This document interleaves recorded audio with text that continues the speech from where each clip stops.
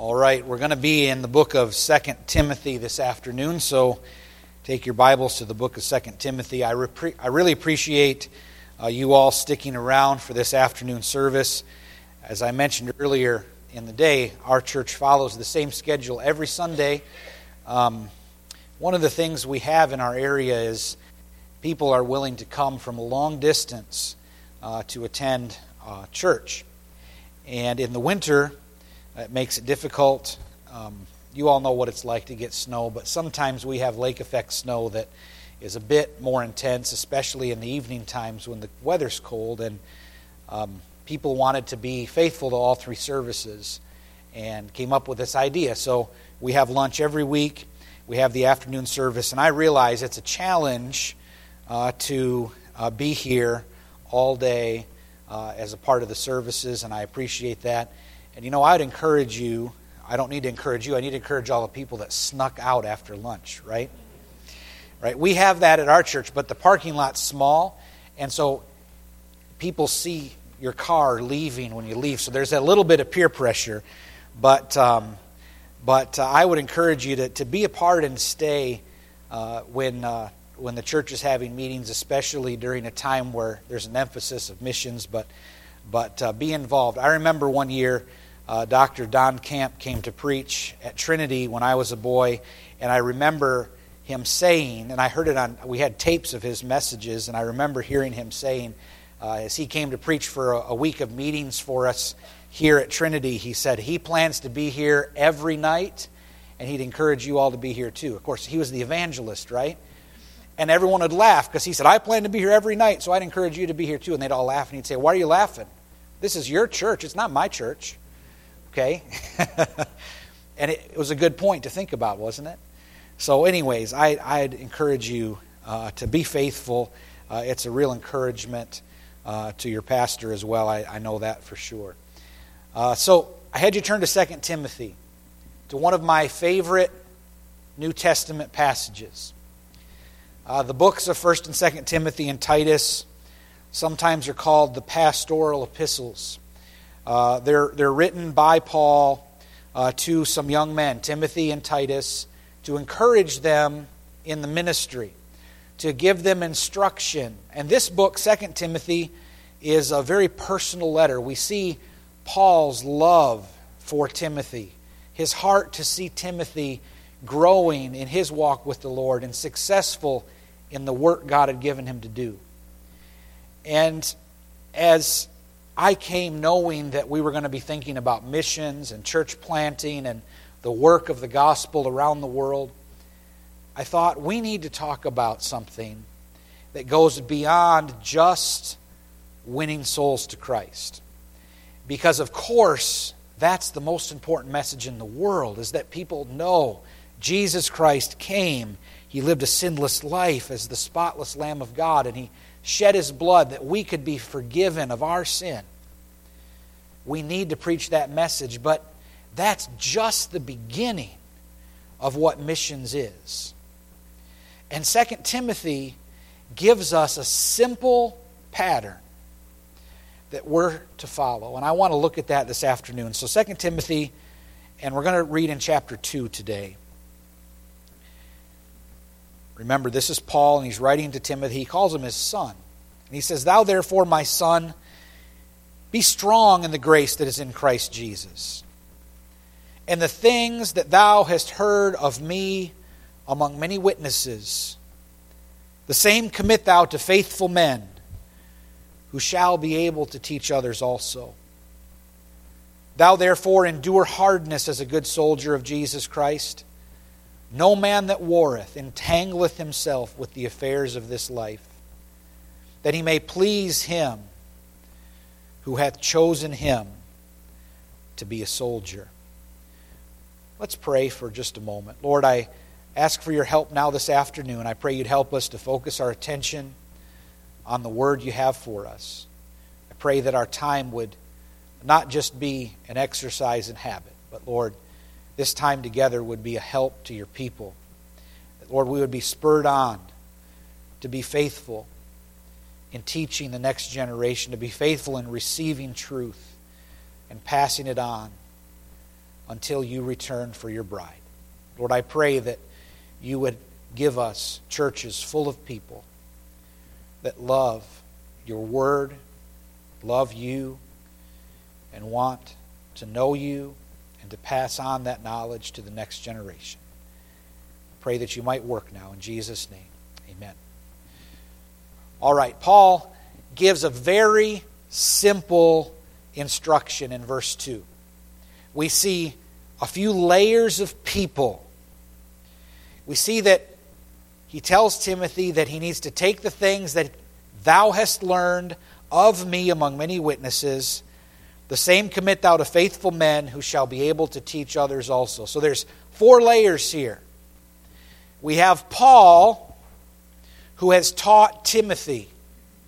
We have Timothy, who has learned, and now he is to teach faithful men who shall be able to teach others also. This is just basic understanding and explanation of how the Word of God is most effectively transmitted from one person to the next to the next. It's a generational thing. Paul was the first. Now notice, he doesn't say, Timothy, teach Pauline doctrine.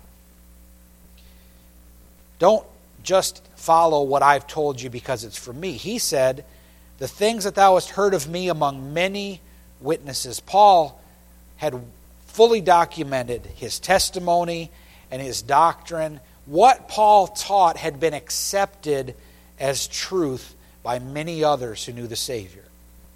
And I want us to be careful that we don't just give doctrine out to somebody or absorb doctrine, teaching, because we just like the guy or the ministry that we're hearing the teaching from.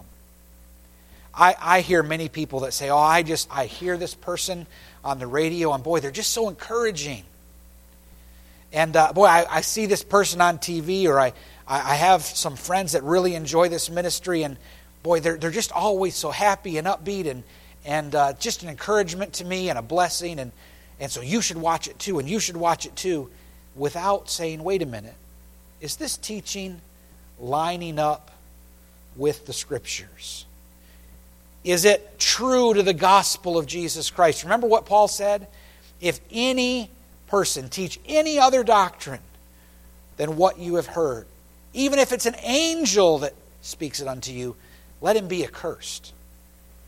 And Paul included himself and said, the things you've heard of me among many witnesses, the same commit thou to faithful men who shall be able to teach others also.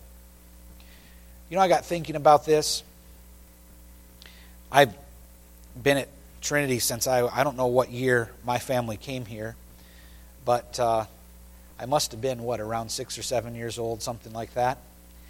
And all the way through my years in college, I would come back each summer and Christmas break from college, and there'd be some new people who wouldn't know who I was. And then being married and going to seminary for a few years and coming back, we lived in the Prophet's Chambers for a while.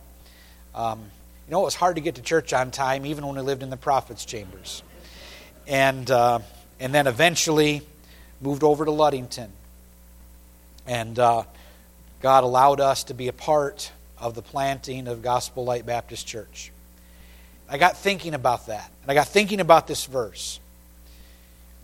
As I grew up, I heard the preaching of Pastor Saunders. I heard the preaching of Pastor Scott. Others that came, I mentioned Dr. Camp. Some of you know who that is. Some of you have no idea who that is. But different evangelists that came through. But especially the men that were here laboring year in and year out. That I knew loved me and loved my family, loved the Word of God, and invested their lives into their people that God had entrusted, made them watchmen over. And sometimes I feel guilty because I think about how much work Pastor Scott put into the youth group and teaching us. And I remember there were some nights I didn't pay attention like I should have. So I apologize, Pastor Scott. But one thing I knew? I knew that Pastor Scott loved us, and I knew that he loved the Lord. And he wanted to see us do right with our lives. He wanted to help us walk right. Just like our parents had that same heart for us.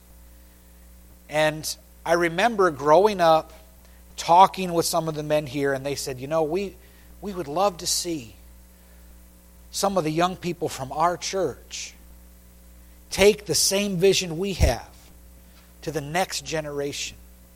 I remember hearing that. And I never thought there'd be a day that I would be back here, standing here, thanking God that I got to be a part of that in some way. And it's all to His glory, because I stumble over my words.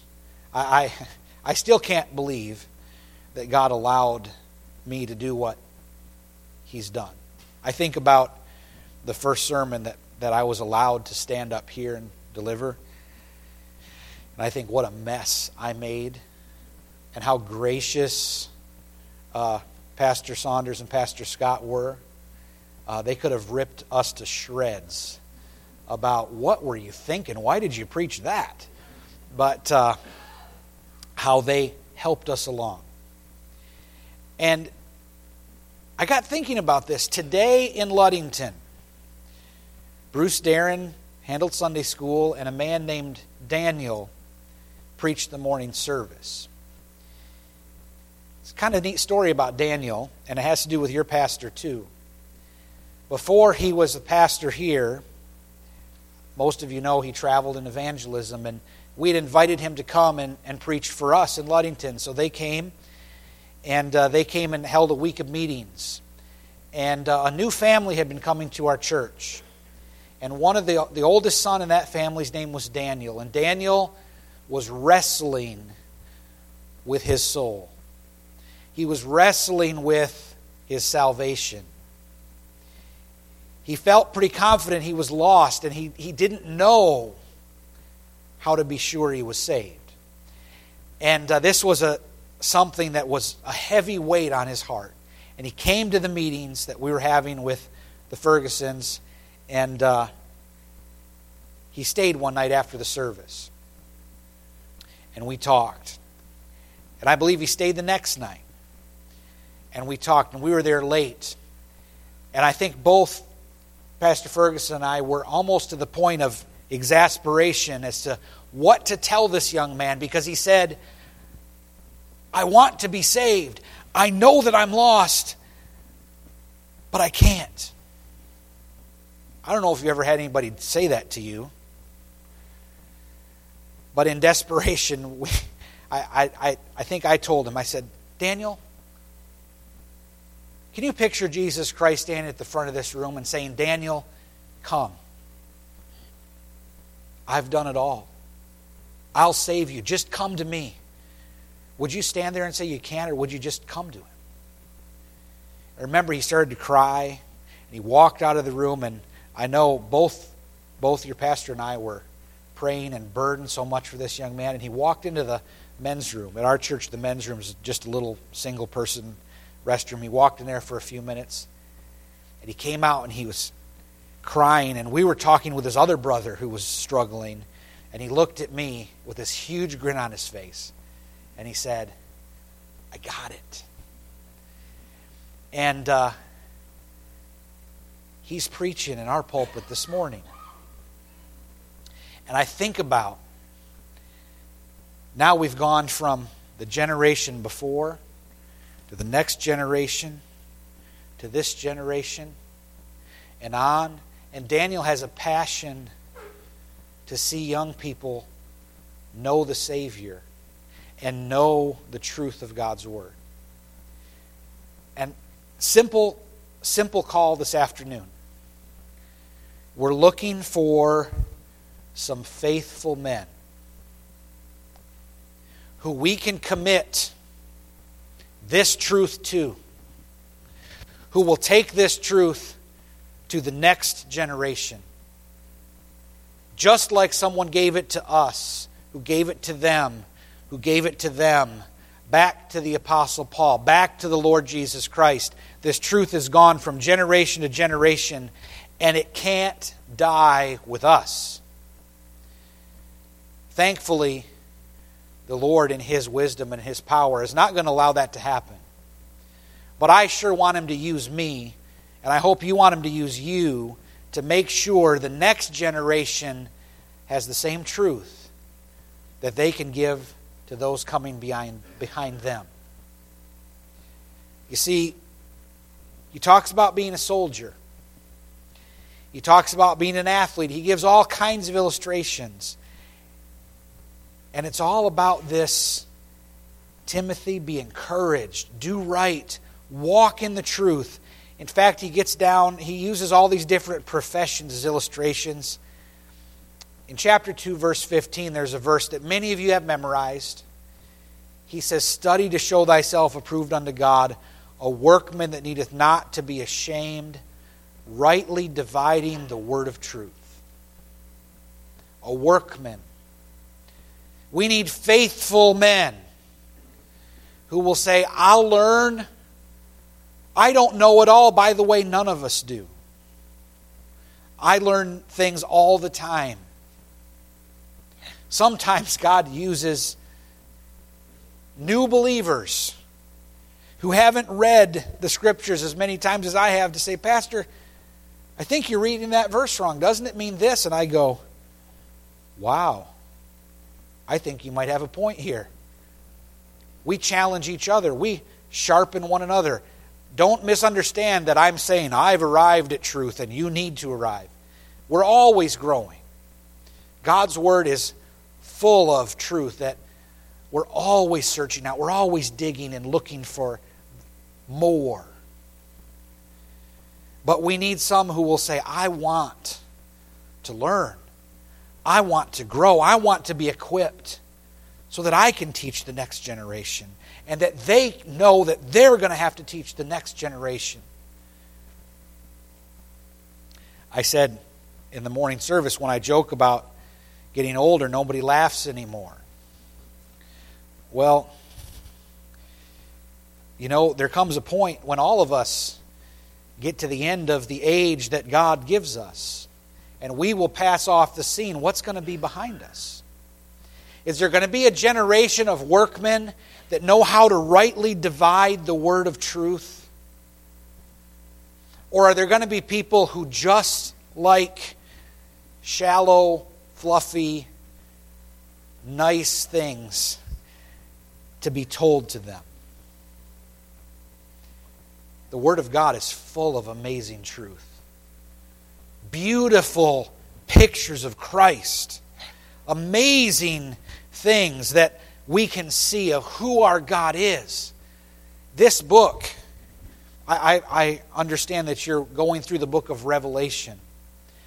I'm sure it's been pointed out that book has a longer title, and sometimes it's written out. I don't know if this copy of the Scriptures uses the title that I have today, but the Revelation of Jesus Christ. This book reveals our God to us. We know Him on a such greater level and such greater detail because of this book. And so we need to know how to rightly divide it. You know what the word rightly divide means in 2 Timothy 2:15? It means to be able to cut straight. Now, if you hang around my family for too long, my wife is going to tell you a story about a table that I've started to build for her and have failed to finish. Okay? It's kind of a joke around the community that Pastor started this beautiful table, dining room table, and it's in his garage, half built. And I say, "But my table saw burned up." That's my excuse. So guess what my wife found this weekend at a garage sale off of Potter Road? She found a table saw. So now I get to figure out how to get that home in my Suburban. And it's big. It's got nice big wings on it, and it's got a power tilt on the blade and a power raise and lower. It's pretty nice, and it was a great deal. Just got to get the rust off of it, and I have to build a rip fence for some of you woodworkers, or find a rip fence for it. But I'm excited because if you've ever tried to cut a board straight without the proper tools, it's not easy. You ever try to rip a board with a circular saw? You can clamp a guide and get it pretty close to perfect. But if you try to draw a line, snap a line and do it, there might be somebody, but I sure can't. I got to have a saw that is clamped down tight and straight. And when we're building important things, it needs to be cut straight. There is nothing more important than cutting straight the Word of God, rightly dividing the Word of God. I'm sorry if I share a bunch of old stories, but coming back here just brings all of these things to my mind. I remember a trip we were taking. I don't know where it was. It was either a college trip or a missions trip. I remember Pastor Scott was driving, probably behind the wheel of the Black Bullet, I would think. There's only a few of you who get these old jokes, but we used to have an old black van conversion thing that we would take on trips, and it's probably that vehicle he was driving. I remember he asked us one time a question about the Word of God, and he said, do you think the Word of God has only one meaning or many different meanings? I don't know if he remembers having this conversation, but I think he was kind of baiting us to see if we believed false doctrine. So he said, do you think a verse, the Word of God is living, right? So do you think a verse can mean one thing or more than one thing? And I don't remember if Pastor Ferguson was there, but I remember a couple of my friends. I won't name any other names, but I remember a few of them. Some of them might be in the room. In our great wisdom of our high school minds, we started to share about how the Bible is just alive. And so I can read a verse one day and it could mean one thing, but then I can read another day and it could mean something else. And somebody else said, it's amazing how God will take a verse and it can mean one thing to you, but mean a completely different thing to you. And I'm not going to ask you if you believe that's true, because it's not. And Pastor Scott wisely helped us in our understanding. He said, guys, be careful. The Bible only means one thing. A verse means what it means. It can be applied to many situations, but it only means one thing. For instance, all have sinned and come short of the glory of God. What does that mean to you? You know what? It actually doesn't matter what it means to you. What matters is, what does it mean in truth? I don't get to judge the meaning of a verse based on my feeling. This is really simple. And yet it's profound in our age of nothing is absolute, everything is relative. Words mean things. This is deep, I know. They have a book called a dictionary. You can have it on the internet too, you can search it, but they actually have them printed, and you can take a word and look it up and see, what does the word mean? When I talk about rightly dividing the word of truth, my burden is for the people of Gospel Light Baptist Church, and by application, the people of Trinity Baptist Church, to be able to open the Word of God and read it and understand it and apply it in their life. And not have to always just come and hear what Pastor says and then say, okay, I get it now. We help each other. And I'm thankful that God has given me a responsibility to help people understand, but I want people to be equipped so that they can be workmen that can rightly divide the word of truth. There's a very popular preacher who was recently retired. He had a huge ministry out in California, popular in the 80s and 90s. And I saw an interview that someone came to him and asked him if he believed Jesus is the only way to heaven. And he had made a huge name for himself, a huge ministry empire, and he said, "Who am I to judge that?" And this man said, "Well, should I name his name? I won't. I won't distract you with the name." He said, "But sir, didn't Jesus say in John 14:6, I am the way, the truth, and the life.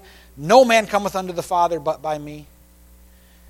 And you know what this famous pastor who had this great ministry, said? He said, you know what, sir? You're interpreting that verse negatively. I choose to interpret that verse positively. And I saw this interview and I shook my head and I said, what is he talking about? Interpret positive, interpret negative. What are you talking about? Jesus said, I am the way, the truth, and the life.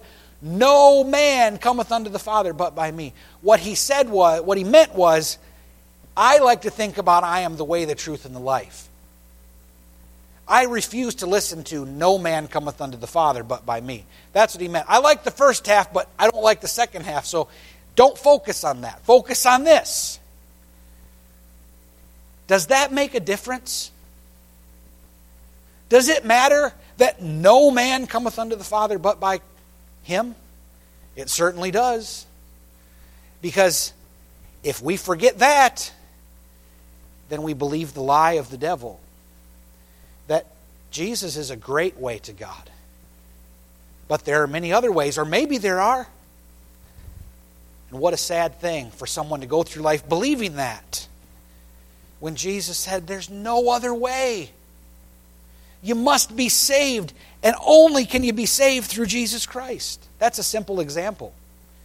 A man with a lot of influence, a lot of followers, had believed a lie, chosen to not believe the truth. No man cometh unto the Father but by me. So it's just the simple truth this afternoon. Will you say, I want to be a faithful man? I want to be a faithful woman. This doesn't discriminate against the ladies. We need a generation of women that love the Lord and love His Word, that can teach a generation coming behind them. The Bible gives us the pattern for that the aged women are to teach the younger, and the aged men are to teach the younger. This is just the way the church is to work.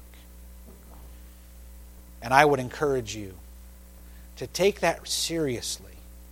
Say, I want to know the truth. I want to take it to the next generation. And I've not taken seriously learning. I've not taken seriously rightly dividing the word of truth. But I want to. I want to know the truth. I want to walk in the truth. I want to be able to read the Word of God and by His grace understand it. There are hard places in the Bible. There are hard things to study out. Going through the book of Revelation, I applaud your pastor for doing that. You're doing it on Sunday evenings? It's perfect. Because some people who like to stay home on Sunday evenings want to know what Revelation says, so they'll come. It's exciting, but it's not easy to rightly divide that. We have to put in some effort to do it. So are you willing? Are you willing to say, I want to rightly divide. I want to be a workman. I want to study. Maybe you weren't the greatest student in school, but you understand it doesn't matter about schooling. What matters is I love Christ. And this is how He's revealed Himself in so many ways. This is how I can know Him better. And I've got to give this to the next generation. Folks, we live in a world that has no understanding of truth. They have no comprehension. I saw a post on Facebook, and sometimes I'm thankful for being on Facebook, and sometimes I wonder if I should be. All the people of our church know they better be careful because Pastor watches them on Facebook. And you better be careful because I watch some of you and I report to your pastor about it. I'm just kidding. But maybe once or twice that's come up in conversation because I don't think he watches you on Facebook. But I've seen some things on Facebook that kind of scare me. Things that are being promoted, things that are being taught, things that are being believed. I saw a post recently from someone that I went to high school with. I went to Flushing High School, and someone that I graduated with posted that they were ashamed that their hometown of Flushing, Michigan, the senior center took a trip to the Ark. I didn't know that, but I guess the senior center took a trip down to the Ark encounter in Kentucky. And they had a heyday mocking those who would believe in biblical creation and the Ark. And they said, well, at least it wasn't that place where they believed dinosaurs were on the Ark. And he said, no, actually, it was that place. And they just had a heyday making fun of the fact that God created this world. That who could believe such a thing? And to me, it's just obvious. But our world doesn't have the truth. They believe the lie. And sadly, many within our own churches are so lacking in spiritual truth and understanding. Gospel Light Baptist Church might not ever be 1,000 people, but whoever God leads to be a part of our church, I want them to know what they believe, know why they believe it, and to be able to stand on the Word of God. And that's what I encourage you to this afternoon. As we promote missions around the world, may we equip people here and abroad, not to rely on the missionary, but the missionary to start the work and equip a generation who will continue it, who will send missionaries to other places, who knows, maybe one day the missionaries we send to the foreign field will be sending missionaries back here, because the Word of God is powerful. It's not just one man. It's the truth. Will we equip the next generation with the truth?